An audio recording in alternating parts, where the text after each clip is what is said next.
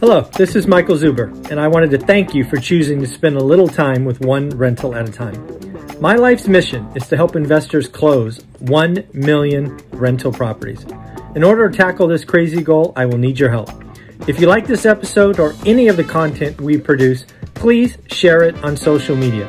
If you get one of my books or perhaps one of our 500 cards, please take a selfie and tag one rental at a time. Now on with the show. Good morning, good afternoon, good evening, folks. Michael Zuber, one rental at a time. Back with the one and only Matt, the mortgage guy. How you doing, buddy? I'm doing great, Mike. It's great to be on with you.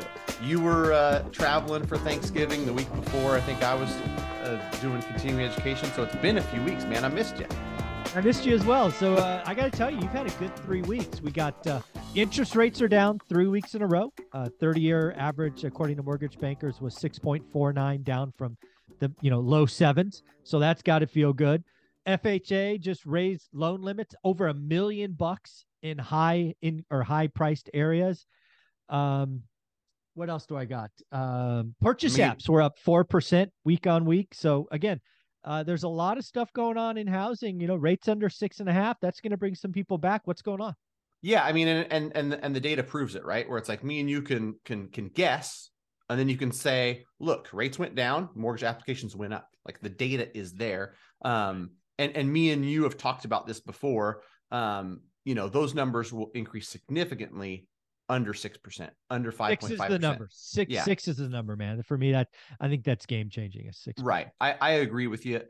Because I'm talking to these folks every single day, and with as volatile as rates have been, and this big tick up, it's interesting to watch consumer behavior, because what happens is rates are low for a long time, and no reason to do anything. We saw earlier in the year rates started to tick up, and people said, "Oh shit!" Went from on the sidelines to in the game because they don't want them to. And now that rates have been higher for a little bit, any dip down is like, "Oh, maybe I should get involved. Maybe I should give go me out some there." of that.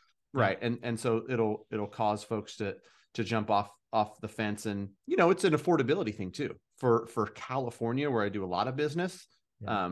The 0.5% difference in rate when you're buying $400,000, $500,000, $600,000 homes and higher, honestly, in a lot of areas, that 0.5% is hundreds of dollars per month, which makes the difference between, like, do I buy something and lock into $2,900 a month, or do I sign another 1-year lease at $2,800 renting? Exactly. And so I totally agree. If things happen where rates come down under 6%, no doubt a lot of demand comes back into the market. And that, as we know, supply and demand is an important factor for what prices are going to do. I told somebody on an interview recently that like rates are going to affect demand, and demand is going to be one of the main factors creating a floor. Right. Where anybody who thinks that home prices might go down 20 or 30%, not going to happen. Not nationally. Especially if we get this floor created because some demand comes back in. And you and I know that, like, where's this glut of inventory? It's not coming. That's the rub, right? I've talked about this for a year now and been right to this point. It could change, but we saw demand destruction as rates went up from 3 to 6. That was clearly demand destruction. Now from 6 to 7.25 or whatever they were, we started to see supply destruction. Most people do not understand the amount of supply destruction that has happened, right? This whole move up market, dead. Luxury, dead. I mean, it's just dead. And you're right. What we're seeing now is inventory is crashing. I had a bet with a Phoenix agent, John Wake, I believe his name is. He was telling me, I think back in September, that Phoenix, Arizona specifically was going to skyrocket inventory, blah, blah, blah. And I said, I got it on record, and I just tweeted him yesterday because I took a picture of it on my whiteboard. I'm like, how's that inventory now? He's like, it's down. You were right. I'm like, yeah, because, Phoenix is unique because of iBuyers. It was a distorted market. And, Redfin or Zillow, thousands of units, but they stopped buying. So that supply will eventually come off. Most of the country, supply is down. Nationally speaking, supply is down. Right. And that's the thing too. Sacramento is a market that saw this big run up, and we saw inventory increase. We saw stuff sitting on the market for longer, but we're well past the peak of inventory. That was August. Yeah, it's been coming down since August. Exactly. Because you were going to see some distortion. Sacramento had some iBuyers, and that distorted it on the up and distorted on the way down. And right now you got a bunch of people that, hey, I got my home. I've been to 3.1%. I'm not selling. Even if they get laid off, the whole next thing is layoffs are going to come and people are going to sell their homes. Where are they going to go? Right? They're probably mortgage payment for most of them is below rent. They will find another job. We're not well go below rent. Well below rent. You know, so they're not going to go somewhere. The 20 and 21 where 70% of people refinanced into, you know, sub 3.5 or whatever the stats say. Those people have $2,000 mortgage payments in a market where rents are $2,800, and if you bought something at the same price at today's rates, $3,500. They are like not going anywhere. No matter what they have to do to stay. They've got equity, they've got a low rate, they are not moving. And so, you know, I talked to someone recently too about the whatever that fancy word is for how long people stay in homes. That will continue to go up. Oh, it's going to go up. It was averaging 8 years. It'll go up to 10 or 11. You know, the other thing to realize is I don't think we get back to 6 million transactions probably until 2025. Right. We had been over 6 million transactions for most of the last decade. And I think supply and demand destruction are so bad, specifically supply, which nobody talks about. We won't see 6 million transactions again unless rates get under 4.5. You know, rates get under 4.5, maybe that move up Meyer, you know, comes back. But I think it's years before we see 6 million transactions again. What do you think? Yeah, I think you're right. You know, and I think that you were probably one of the only ones, you know, saying we might do sub 4 million next year. And, you know, this is something too, where no matter how well we are able to gauge things, it's going to depend on interest rates, because interest rates drive demand. The monthly mortgage payment, talk to thousands of people every single year. This is what drives consumers. If rates come down, maybe it's 4.1. If rates stay high, like sub 4 million is likely. And, you know, for anybody listening that's trying to get a grasp for like what that means, we did 7 million transactions when we had steroid injection in 2021, right? So this is a drastic reduction from what we've seen. And you're probably right. If it's 4 million ish in 2023, depending on where rates go, that might go to the mid fours, 2024, and we're going to have to see some, you know, demand increases in a significant way to get back above 5 million. Yeah, we're going to be sub 6 million transactions for years. Last thing I want to talk about, video number one with you, is something you brought to us a month ago, was that FHA was going to be raising their limits, and not only their conventional, but also their high dollar amount. I heard a crazy number that they're over $1 million now. Federal back loans at $1 million. Crazy. At $1 million. Yeah. And this is something too, that like the one rental at a time community is a smart market. So I can explain to them.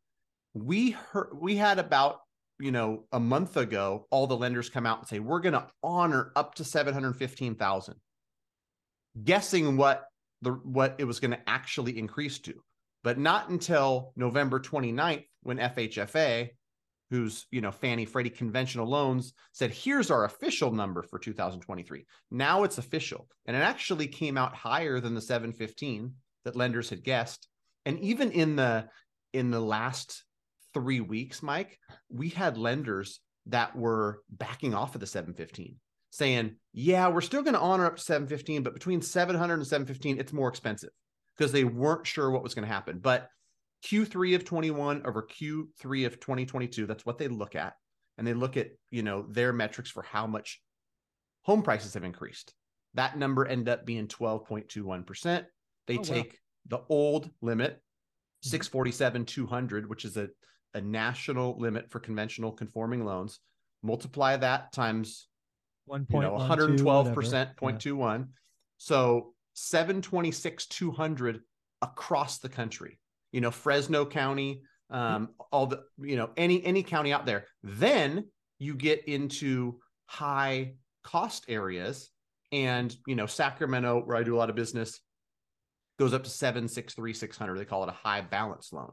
And then depending on county, This can go all the way up to the maximum, and they set the maximum of 150% of that 726 200 limit. So San Francisco, Santa Clara, Los Angeles County, high cost counties, $1,089,300 is the limit there, where you can get a conventional conforming loan. Someone's going to buy for 1.3 million and put 20% down and not be in a jumbo loan.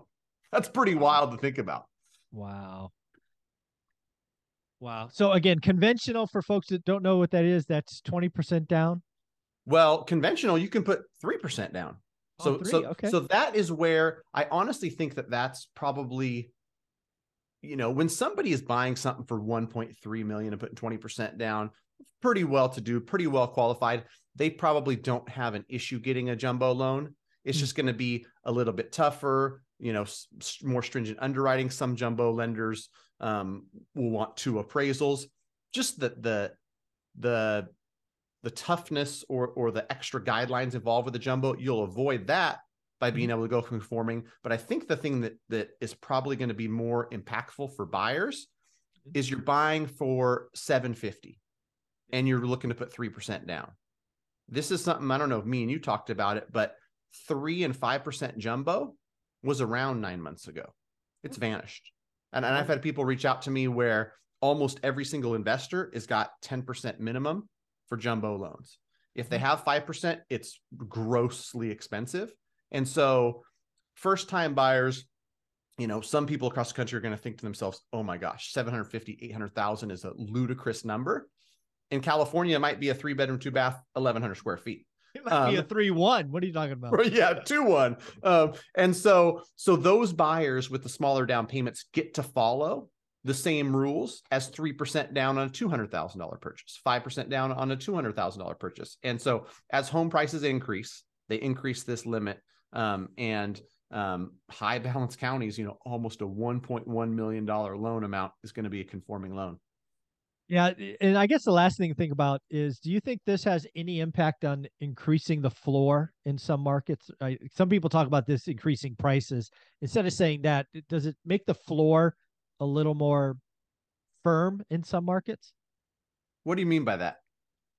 Like, let's just say there was a market that was going to go down 3 or 4 or 5%. This high dollar bound or whatnot comes in and allows people to get into a conventional loan at this new limit. Does this higher loan limit affect price at all? And I don't know if it does. You know what? It might. And when I think about markets that are suffering or going to suffer, the Bay Area comes to mind, right? Yeah, where for sure. If Amazon and Meta and everybody lay off tens of thousands of folks and it's going to hurt. It's going to hurt demand in those specific markets. And maybe, the entry level of those markets, I've done a lot of them, right? And when we mention a 3-1 for 1.2 million, that's, Santa Clara. San Jose type market, Santa Clara type market. And so maybe it does help that floor, because somebody who couldn't get into a jumbo, they didn't have 10% down, they didn't have a couple $100,000 in the bank, because jumbo will also require reserves on top of the down payment. Maybe it does create a floor, because then, someone who's able to buy at 900 and put some money down or whatever is going to help create that floor. So that's a good point, Mike. And maybe it does. I don't know for sure. Yeah, I don't know either. It's just, again, you raise the loan limits, you got to think about the marginal buyer, right? It's all about the marginal buyer. Do they get pulled in or not? So it's fun to think about. Matt, where can people reach out to you and follow you? Go to greatmortgagebroker.com, fill out a form. That's if you're trying to get pre-approved with me and the team. If you just want to follow and mortgage education and hear my advice from talking to thousands of realtors and investors and home buyers every single year, Matt the Mortgage Guy on YouTube. I've got stuff on Instagram and TikTok and everywhere else, but YouTube, I think, is where the bulk of the education lies. So come subscribe and say, I'm here from Zuber. I get that all the time. People like, down you on one rental at a time. I'm here to check you out. Very cool. I appreciate you. Yeah, give him a follow. Puts out a lot of great stuff, and also put in some content for my course, How to Get Started One Rental at a Time, which people love. Thanks, bud. Thanks, Mike.